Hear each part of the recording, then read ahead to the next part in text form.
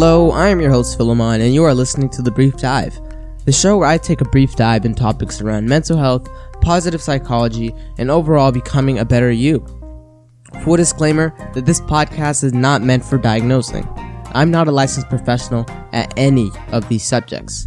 If you are aiming to help yourself through professional help, then I recommend you to not listen to this podcast. I do suggest you to seek a medical professional or look for professional help if this podcast is not the one for you. What makes this podcast special is that you're listening to me, a teen who can maybe give you a better perspective on the topics we will be discussing. And today's topic is anxiety, so stay tuned.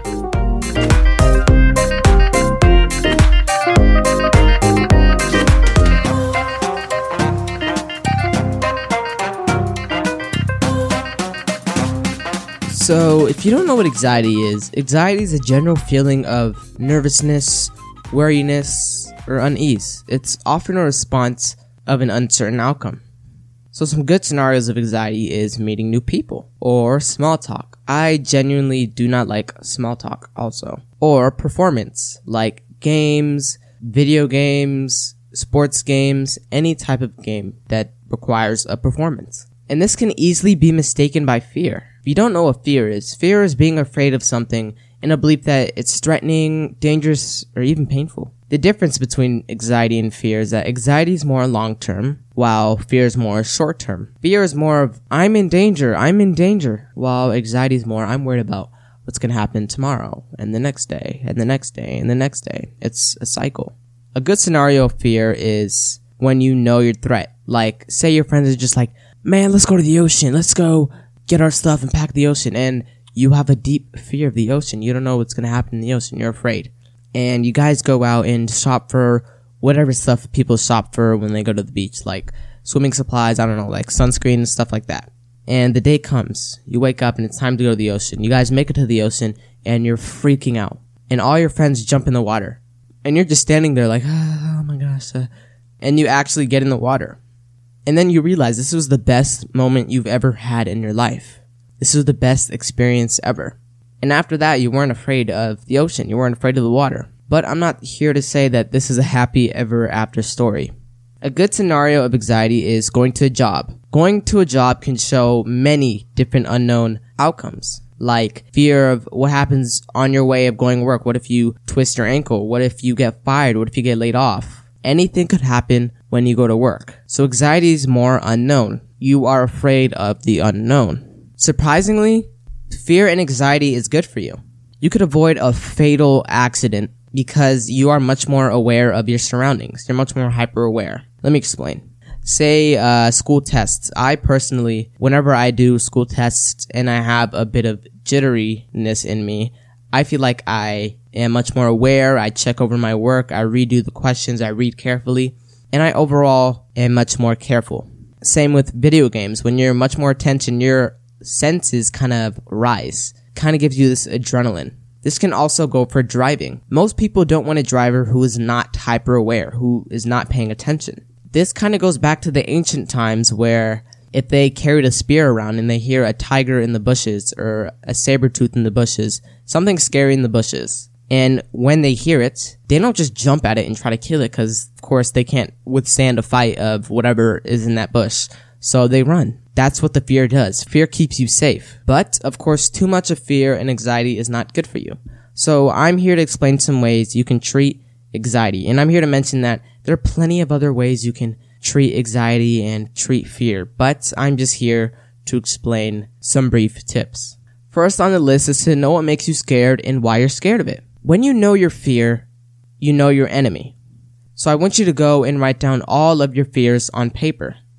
Go get a pen and paper and just write it all down. You won't realize how many fears you have until you write it all down. The reason why this is on the list is because I remember when I was little and I used to think that my stomach ache was not fear or anything. I didn't even know what fear was or anxiety. So I used to think it was like a stomach bug. Whenever I used to be nervous, I was like, oh, my stomach hurts. I don't know why my stomach hurts at this time. I didn't know it was anxiety. I was clueless. So the first time I heard this tip, it took me a while to realize what my fear was. Because most of the time, people are just like, why would I need to know my fear? I already know what my fear is. Why are you telling me this? I'm telling you this because this can break down your fears into little pieces. This is more of kind of knowing your enemy. When you know your enemy, you're much more likely to conquer it. You know its weaknesses. Next on the list is to take a deep breath. I know some deep breath exercises can be funny looking, but to be honest, those are probably the best and most effective ones. The reason why I put deep breath exercises in this is because all you need is 1 minute in your breath. You don't need to put anything in your pocket to take with you to help you with fear. Your breath will always be with you. It's just fast and easy. All you need to do is just go into a corner or go somewhere where it's safe and just take a deep breath. There is a saying, I think, where if you're calm, then you're breathing a slow. So I think someone switched it around where if you're breathing a slow, then you're calm. This also leads me to meditation. Meditation is a way to train your attention and awareness. It helps you be much more present. There's this cool app called Headspace I used to use where you just stick in some headphones. It's especially meant for those people who are new to meditation. Most people, when they think of meditation, they just think of the crisscross applesauce and they're doing the thing with their fingers and they're saying, That's not true. You can just sit down comfortably and focus on your breath. Next on the list is to do not avoid. I repeat, please do not avoid. Avoidance is the last thing you want. The more you leave, the worse your problem gets. The more you walk out the door, the worse your problem gets. Let's say you get anxious for walking home at night. You're afraid if something's gonna pop out at you, or like a squirrel, a raccoon, a person, anything. And so you make up these excuses and avoid and ask your friend to take you home. And one night your friend actually can't take you home and you go back to actually walking at night. And it's the scariest moment of your life because you avoided it. And the more you avoid, the worse your problem gets. Your fear latches onto that avoidance. That's what it's trying to get from you. It just matters on if you're going to let it take it from you. So next is accepting your discomfort. Guys, I'm sorry, but this is the hard truth. Let's backtrack. Let's backtrack to walking in the night, okay? You are afraid of walking in the night and you're afraid of something that's going to pop out at you. You are in the situation, right? You're walking, you're step by step and you got your bags on you and you got 20 minutes till you reach your home, your destination. And you are in the middle of the fear and you realize that you're afraid and you're breathing so fast and you can't focus on getting over your fear. So this isn't going to help you automatically fix your fear. This is going to let you know that accepting your discomfort is good for you. It's going to let you know that being uncomfortable helps you be comfortable in the long run. That's just the hard truth. That's just life right there. So what you need to tell yourself once you're in the situation is, okay, so what I'm doing right now is not the most comfortable feeling ever, but this is what's best for me. And it's kind of the hard truth, guys. I'm sorry I gotta give you the hard truth, but it's true. The last one on the list is reaching out for help before your problem gets worse. This is probably one of the most crucial tips I have on this list. It's easier to tackle your problem while it's small. The longer you wait and push it out, the longer and harder the process can be. So the second you are afraid of something, like your fear was born yesterday, a month of that fear growing, it'll be bigger, it'll grow. So reaching out for help before it gets worse, this can mean reaching out for therapy. And I know therapy can be a bit expensive. I don't know why therapy is so expensive, to be honest. But you don't really need therapy to get over your problems. You can speak to your parents. You can speak to a sibling, a friend. I want to let you know that you don't have to handle all of this anxiety and fear all on your own. You are not the only person in this earth. This is not a music video where it feels like you are the only person on earth.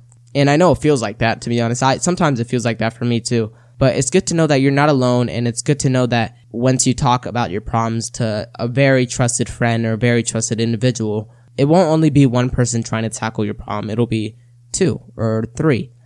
But I'm not telling you to go spill all your problems out to some random person.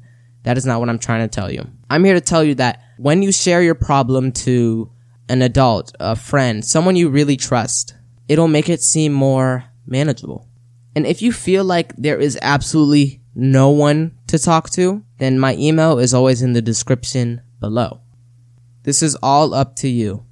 After you listen to this podcast, you don't automatically lose your fear and anxiety. You actually have to do the things I'm telling you. So it's all up to you whether or not you try it out. I think that'll be it for today. If you have a question on what I did or didn't talk about, you can always find my email in the description below. I really hope what I said today helped about fear and anxiety. Please don't forget you can subscribe, leave a review, or stay tuned to these weekly podcasts on becoming a better you. Have a great rest of the day. Thank you, and adios.